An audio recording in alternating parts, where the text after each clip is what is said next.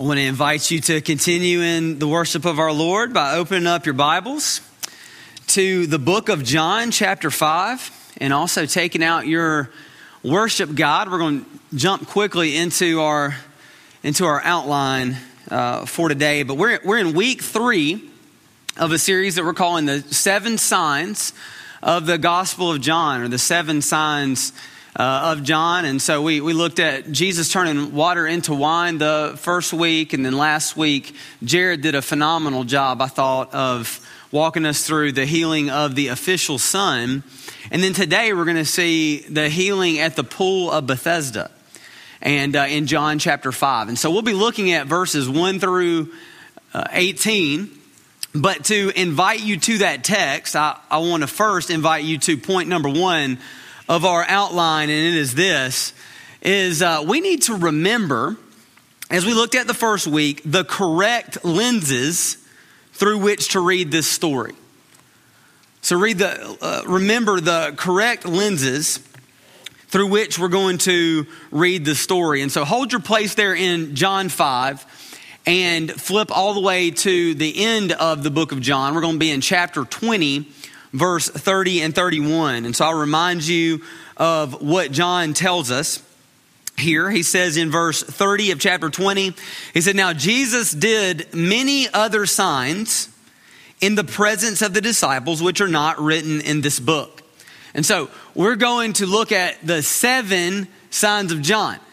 But John is telling us, inspired by the Holy Spirit, that Jesus did many more signs than just 7. Okay, so we're going to look at 7, but there were many more that aren't written in this book. But he tells us, verse 31, this is so important. He says, "But these are written, these are given to you, so that you may believe that Jesus is the Christ, the Son of God, and that by believing you may have life in his name." John chapter 1 is another help to us as far as the lens that we're going to look through as we read the story. John chapter 1, verse 14, John writes, "And the Word became flesh," God became a human, "the Word became flesh and dwelt among us." And John says, "And we have seen his glory, glory as of the only Son of the Father, full of grace and truth." Verse 16, John says that from his fullness, as we look at his glory, from his fullness, we have all received grace upon grace. All right, one more place, John chapter 2, where we were the first week with the wedding at Cana. The sign ends, chapter 2, verse 11, making sense of what I just told you about John 20 and John 1. Look with me at verse 11 of John 2. It says, "This, the first of his signs, Jesus did at Cana in Galilee, and he manifested his glory." So he showed the glory. Afterwards, it says what? Verse 11, it says, "And his disciples believed in him." So there's a pattern that we're going to see throughout these signs, and it's that we're going to have glory to behold and then grace to believe.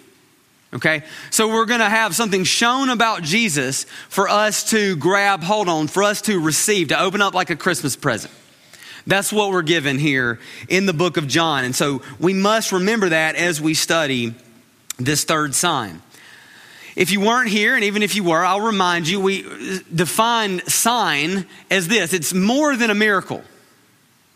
Okay, it's not Jesus just flexing his God muscles and saying, "Here's what I can do." It's Jesus showing something about who he is and what he came to accomplish, or what he has accomplished for us in his life, death, and resurrection. What we see about his kingdom through the sign. I gave you an illustration of it, and I'll remind you of it one more time. But it's, think about, for me, driving on the interstate, and I see the sign that I was looking for, that being the Starbucks sign. And when I see the sign, I hit the blinker, I get off on the exit to go and get my what? To go get my venti Starbucks double shot on ice with no classic syrup, 2 pumps of sugar-free cinnamon dolce, 2% milk's fine, and give a little splash of half and half. Most high maintenance diva order alive, okay? But that would be, when I see that sign, I know I can go get that drink. okay? And so the sign itself is not what I'm drinking from. The sign is pointing me to where I go and I can drink. All right. So these signs are not in themselves what we need. They're pointing us to Jesus Christ, whom we need. All right. So just reminding you one more time, when we read this, the correct lenses, we're going to read the story and we're going to say, show me your glory. Show me your glory so that we might see and believe that you're the Son of God, that you're the Christ, you're the Messiah. We've seen his glory, glory as the only Son from the Father, full of grace and truth. And then what do we need to rest in? What do we need to see? And as we see it, to take hold of it, to open it up, that we might have life in his name, that from his fullness we might receive grace upon grace. And so that's the correct lenses through which we will read this wonderful story found in the book of John, chapter 5. And so now, number 2, let's read the story and let's look for Christ and his glory.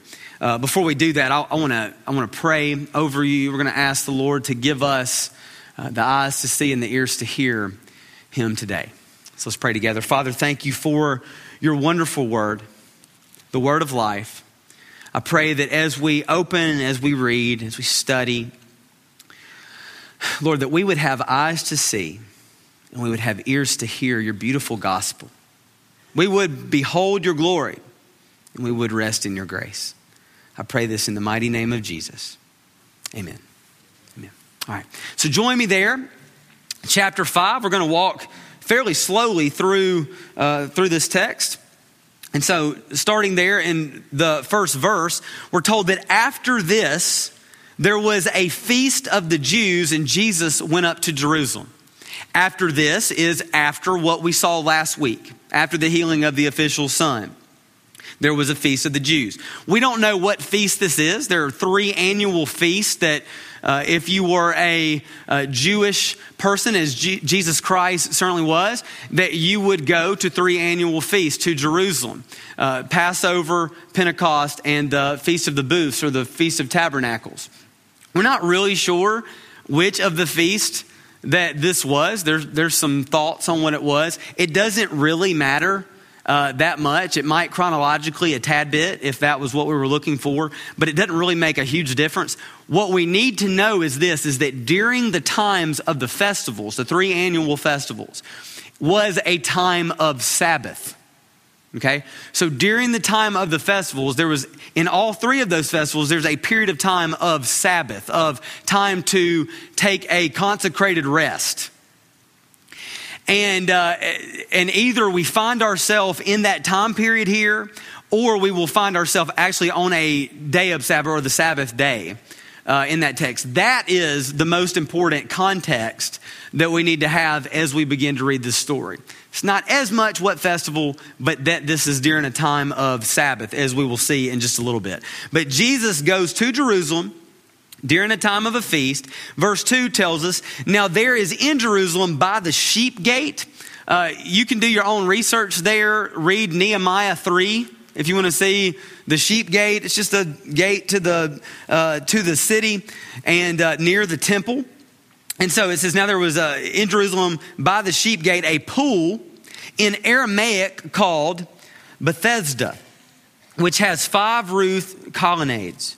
In these lay a multitude of invalids, blind, lame, and paralyzed. Now, just a couple of notes there for you. Bethesda means house of mercy. So it might be good for you to jot that down. And this location, if you travel to Jerusalem, you can see the Pool of Bethesda. Now, until about 1890, we had not located this, and it gave people reason to be skeptical. And so people would say, well, I don't think this story really happened. I don't think this took place. In 1890, we actually found it. And so you can go look at it. You can see, and there's 4 little roofs kind of covering, the King James says porches, but basically you've got 4 roofs, and there's one that goes over the middle, which would be our 5th. And then there's a pool, a place where people could get in the waters of the Pool of Bethesda.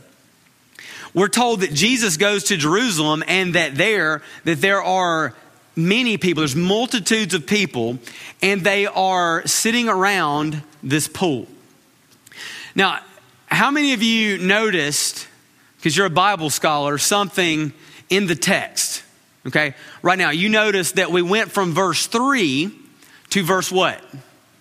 Now, some of you are like, I've got the King James, it goes to verse 4. Okay, if you don't have the King James and you're reading in your Bible, notice we go from verse 3 to verse 5. Okay? The reason for that is in the earliest of manuscripts, we do not find what we see in verse 4 that would be in the King James. Okay, so we're going to read that in just a minute, but it's not found in the earliest manuscripts. And so the way that we put together the Bible is we're going to have all of these, the earliest manuscripts that we have, and people devote their life to helping give it to us in our native tongue. Okay, and so for us, people have taken the Greek, the Hebrew, and the Aramaic, and they labor over it. They look at it to different manuscripts, the earliest we can find, and they see what is the same. And if anything is different, and it comes up later in time, they'll take it out, or in this case, at least footnote it. Okay, I could give you some other examples of this that you can find in the book of John. We'll talk about it later when we get there. But the point is, for us, we skip verse 3 to verse 5. But I want to read for you what verse 4 says in the King James. And more than likely what happened is at some point over time, somebody gave a little editorial note or decided to fill it in. But it could prove to at least give us context here for the story. And so here it is. We're going to read verse 2 through 5.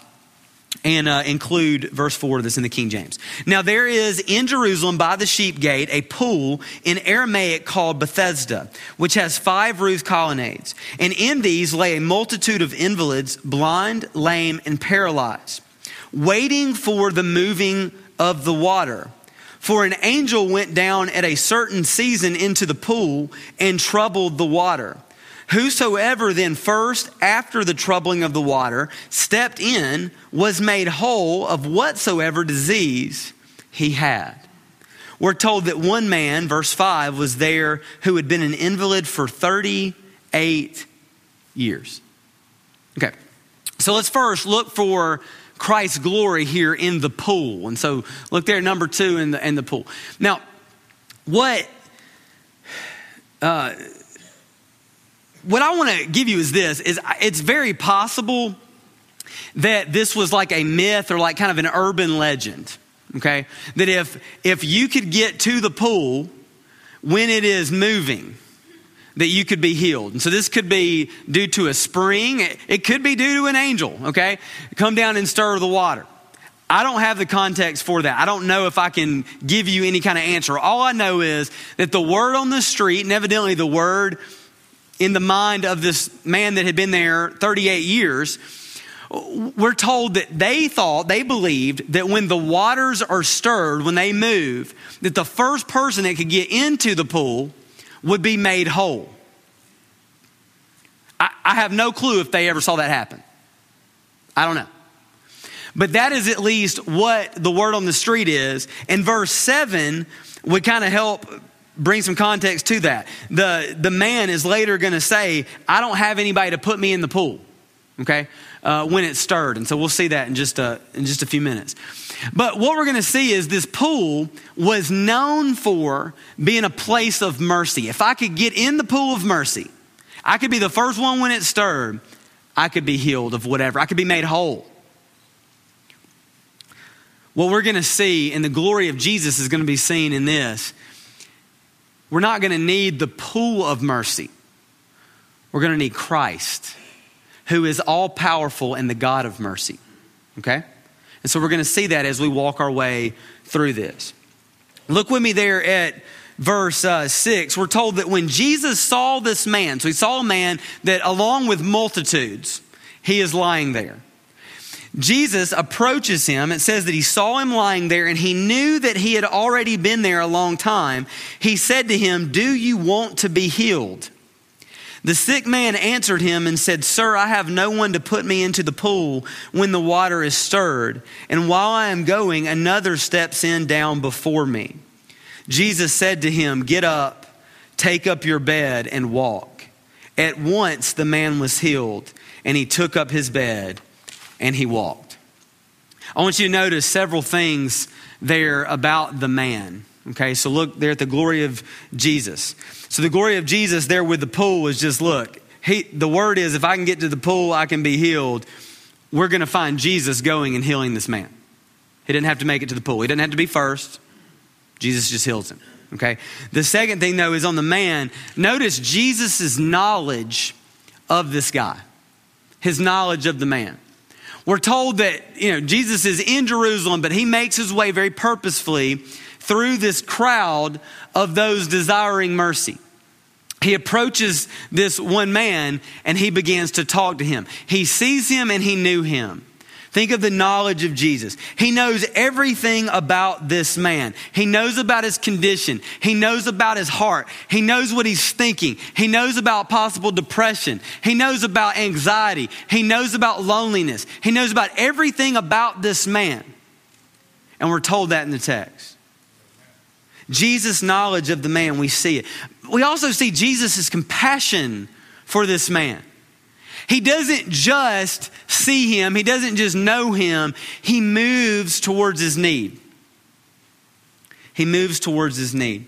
We're told that Jesus approaches him and he asks him a question that may have been very offensive even to him. Do you want to be healed? Good grief. I mean, like, he's been there for 38 years. And when he asked him this, you see the helplessness and also the hopelessness that he viewed in his situation. He didn't say yes.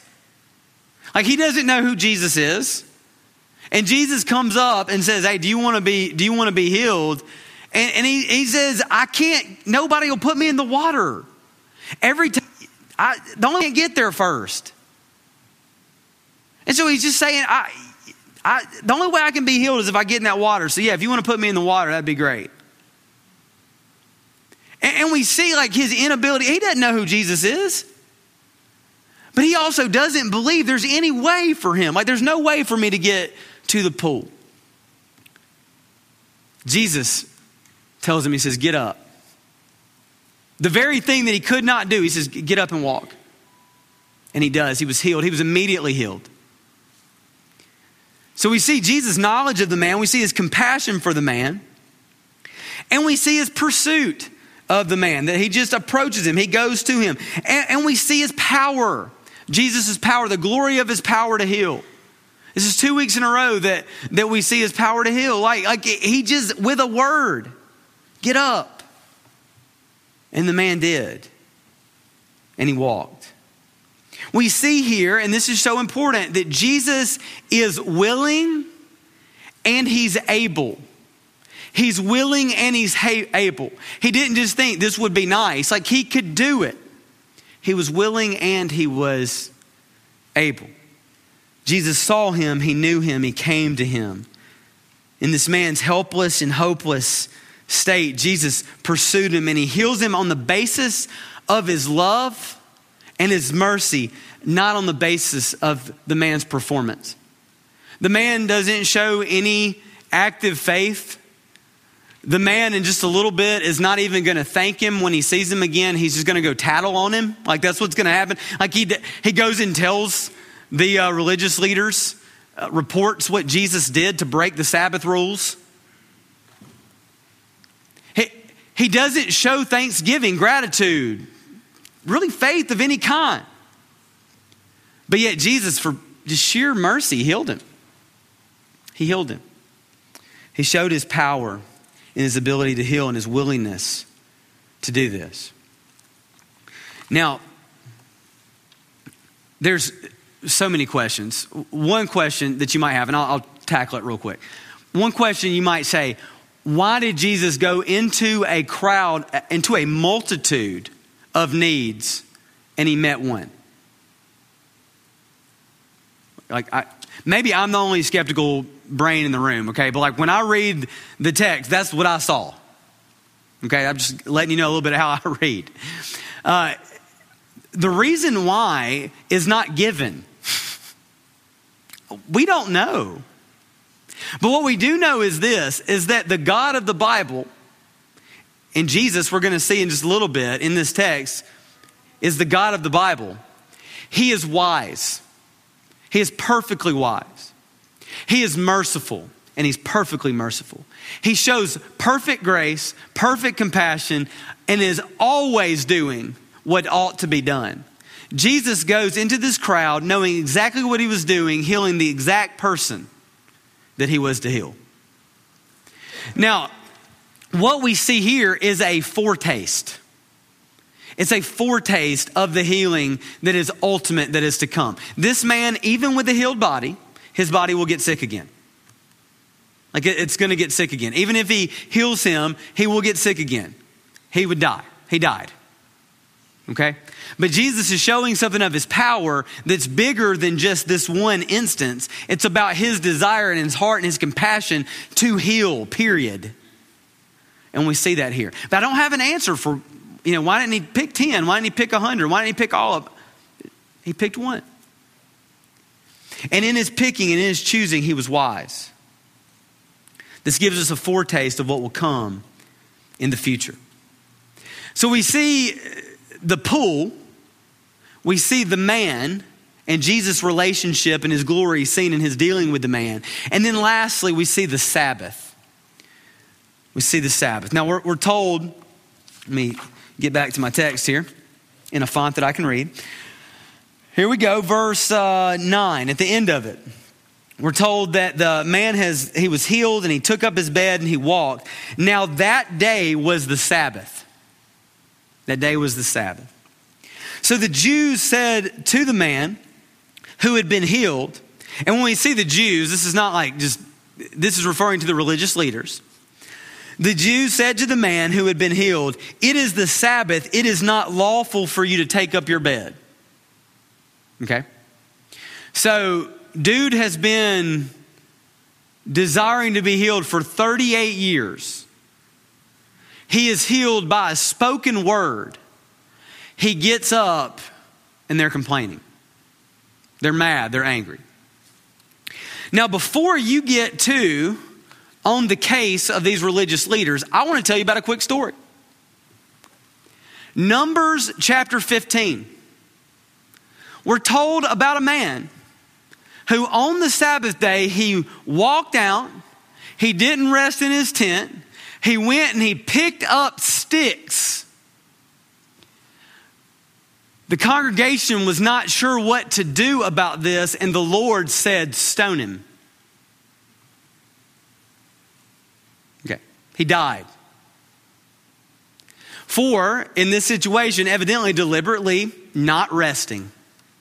He went and picked up sticks. Okay. So I'm just going to join real quick with the Pharisee camp for just a minute. And if I read Numbers 15 and I read Exodus and I read the law, I'm probably going to come away with, I'm not touching a thing on the Sabbath. If I'm resting, I better lay down. Because if I don't do it, if I pick up some sticks, I might die. I'm serious. Join with them for a second.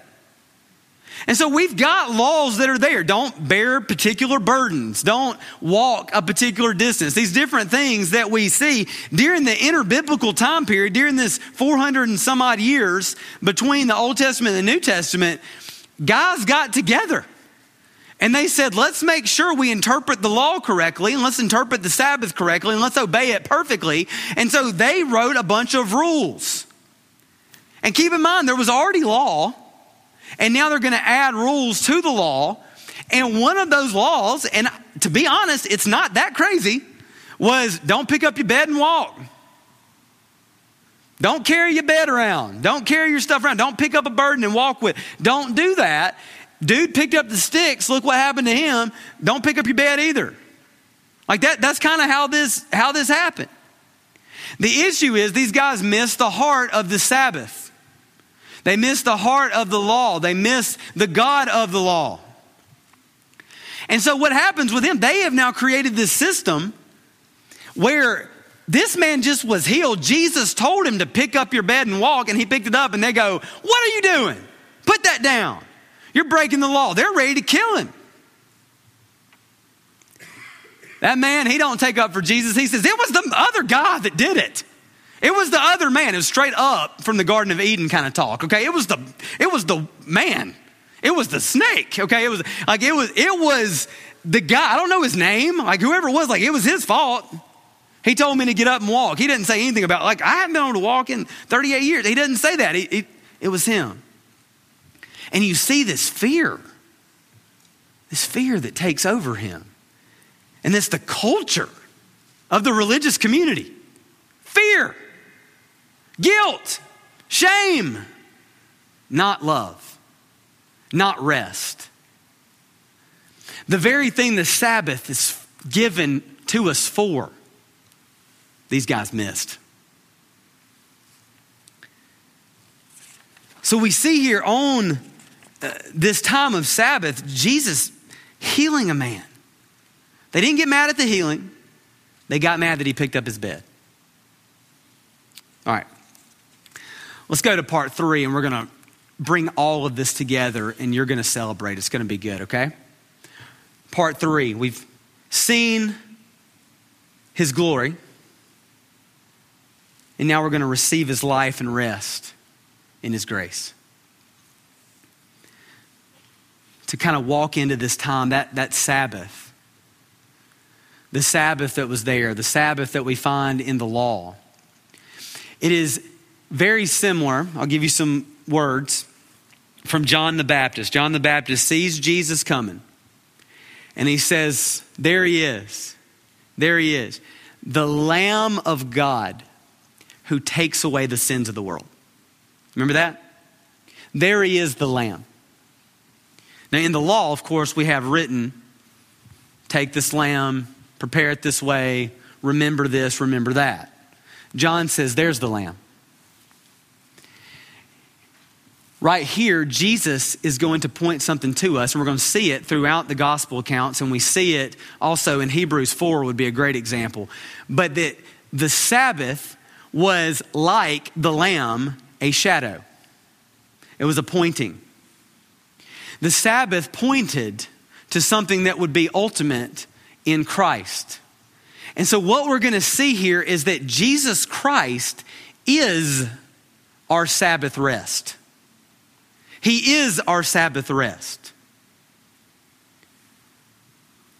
That's what we're going to see. All right. Look with me. Receive his life, rest in his grace. I'm going to combine the first two there so we can spend the appropriate time there under number 3, his mercy in our greatest need. I want you to think about Jesus and his knowledge of the man. And I want you to feel this. Jesus and his knowledge of you. Jesus and his knowledge of me. He knows you, according to the Bible. He knows you. He knows where you are. He knows what you need. He knows your pain. He knows your concerns. He knows your deepest fears. He knows the very worst things about you. He knows the greatest gifts that you have. He knows every single thing about you, and yet he offers love and mercy to you. In a social media world where we are desiring to be liked, here's what we do good. Here's the best about us, like us. The God of the Bible knows the worst about you, and he loves you anyway. He knows you, and he knows me. With that knowledge, the Bible tells us that Jesus Christ has compassion. We see 9 times in the gospel accounts his compassion.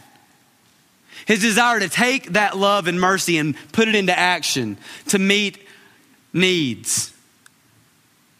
Jesus knows where we are. He knows what we need.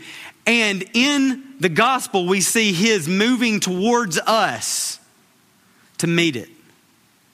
That in the cross, that in his finished work, our greatest need has been met. Romans 8 tells us if that's true, then any other lesser need you have, he's here to meet it in Christ Jesus. He knows you and he loves you. He has compassion for you and he can meet our greatest of needs.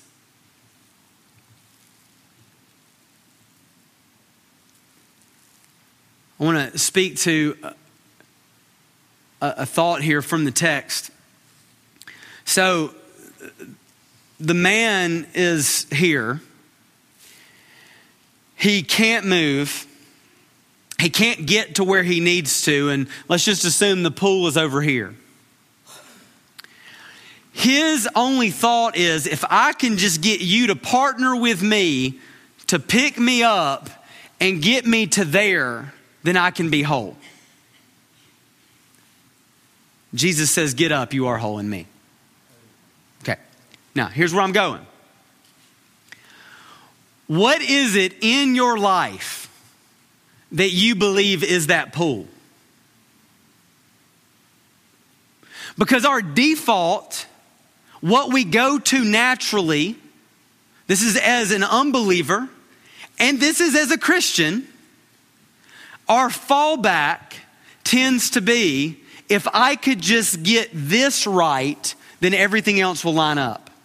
If I could just get into those waters of being married, having children, if I could get the right job, if I could read my Bible more, if I could get to church more, if I could strive harder, if I could do this, if I could do that, if I could get in there, Jesus, if you can help me get in there, then I'll be whole. That's our default. Even in regards to Christ.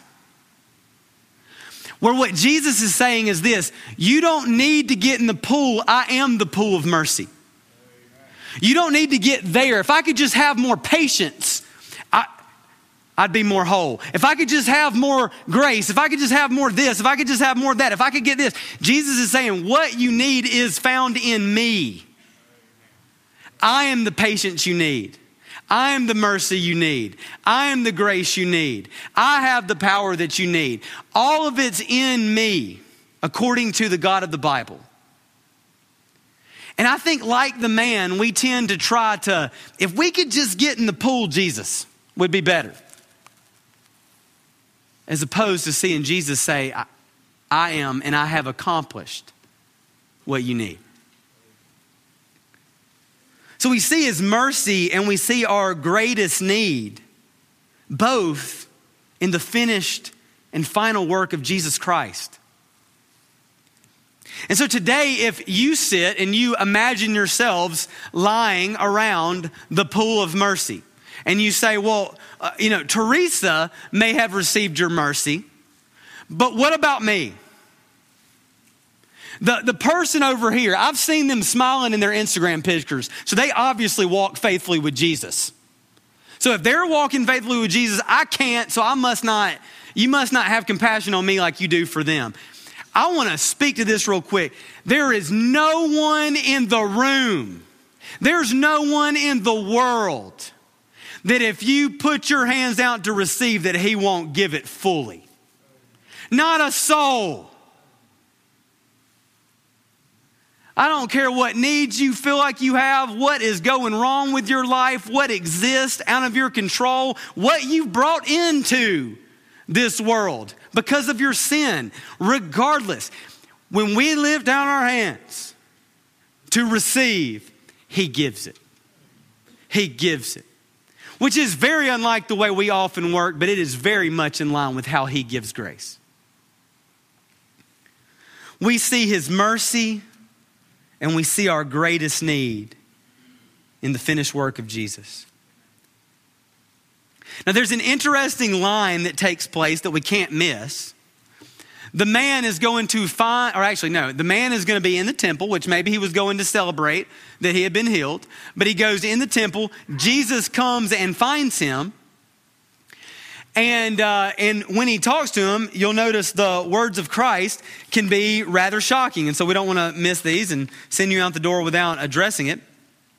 Let me find it here. Here we go. Verse 14. Afterward, Jesus found him in the temple and he said to him, "See, you are well. Look at you. You're up. You're here." He said, "Sin no more, that nothing worse may happen to you." The man went away and told the Jews it was Jesus who had healed him. And this was why the Jews were persecuting Jesus, because he was doing these things on the Sabbath. But Jesus answered them and said, "My Father is working until now, and I am working." This was why the Jews were seeking all the more to kill him, because not only was he breaking the Sabbath, but he was even calling God his own Father, making himself equal with God. So, quick apologetical question. Is Jesus saying that this man's sin and that this man's sin or that anyone's sin is causing sickness that takes place in our life? Okay? Very quickly, I want to make sure to say John 9 will come up in just a few weeks, and there's a man who was born blind. The question of the day was, who sinned? Was it mom or dad that had him like this, unable to see? Jesus said, neither. That's not the deal. He's blind. And you're about to see my glory. Okay. What Jesus is not saying is that all sickness is connected to personal sin. That is certainly not what he's saying. Now, if we knew the background of the 38 years of this man's life, then there might be a simpler answer to understand the context here of his statement. I don't know what happened. I don't know how old he is. I don't know if he's 38 years old or if he is 72 years old. I don't know how old he is and what happened in his life or what has taken place or what kind of sin exists. If it's something he's doing to himself or something that was done to him, I have no idea. But what I do know is this, is that what Jesus is not saying is that all sickness is due to personal sin. All sickness is connected to the fall of man, but it's not due all to personal sin. And so we don't really know the situation here. What we do know is Christ's mercy towards this man. He says, man, leave this place and walk with me. Leave this place and walk with me. So let's end our time today with the connection here to the Sabbath rest. And see not only his mercy, our greatest need, but see our Sabbath rest. Colossians 2, the Apostle Paul is talking about Christianity. And he's talking about, this is who Jesus is, this is what he's done, and this is what we do in response. This is why that matters to us. In Colossians 2, he is addressing the church, and in verse 16, he says, "Therefore, let no one pass judgment on you in questions of food and drink, or with regard to a festival, or a new moon, or a Sabbath." He says, listen, don't miss it. "These are a shadow of the things to come, but the substance belongs to Christ." Okay, so what he's saying here is, by the way, he's not saying rest is bad, okay? We don't need to rest anymore. Jesus has rested. What he is saying, or is our rest, what he's saying is the law, where we had the Sabbath, was a shadow so that we could take grip of the substance which was in Christ. So as far as people worrying about what days of the week to rest on, how long they rest, how they rest, all those things, he's saying that's not part of the situation. Jesus has fulfilled it. He is your Sabbath rest. Romans 14 talks about this too, in terms of in the body, that somebody might say, yes, we must rest on Saturday. And another person says, it doesn't matter what day, why are you worrying about the day? Jesus is our Sabbath rest. He's saying, stop arguing about it. He's saying one day, one might esteem one day more than another. But let's not let this let's not let this miss Jesus. What I want you to see is that the Bible's pointing us that Jesus, he is our Sabbath rest. This is very important to me. For the last 8 and a half, whatever, however many years it is, at my house, nobody's rested, okay? So like there is no real rest. Like I'll go to the beach and people are like, oh, I hope you rested. And I'm like, are you kidding? Like, have you been to the beach with 4 kids? Like, it's like the least rest ever. Like, no, of course I didn't rest. There's not a whole lot of like rest physically at the Mache house right now. And, I haven't had that for a long time. But recently I have learned that I got a little struggle going on, and it's also, I've been struggling to rest in my soul. So I don't know if you've ever been there. I don't know if you've ever struggled with, as Tim Keller says, the work that's under the work. Okay. The thing that like, yeah, I can physically, let's just say I could take a nap, which I can't. Okay. Let's just say I could. I take a nap. I don't do anything all day. It doesn't necessarily mean that my brain's going to rest. It doesn't necessarily mean that I'm going to feel rested. I don't know if you've been there before. Maybe it's just me. Maybe I'm the only one. But I think it's a ginormous issue, more than likely within this body and with anybody. That we realize that even when we try to rest, we don't rest probably like we ought.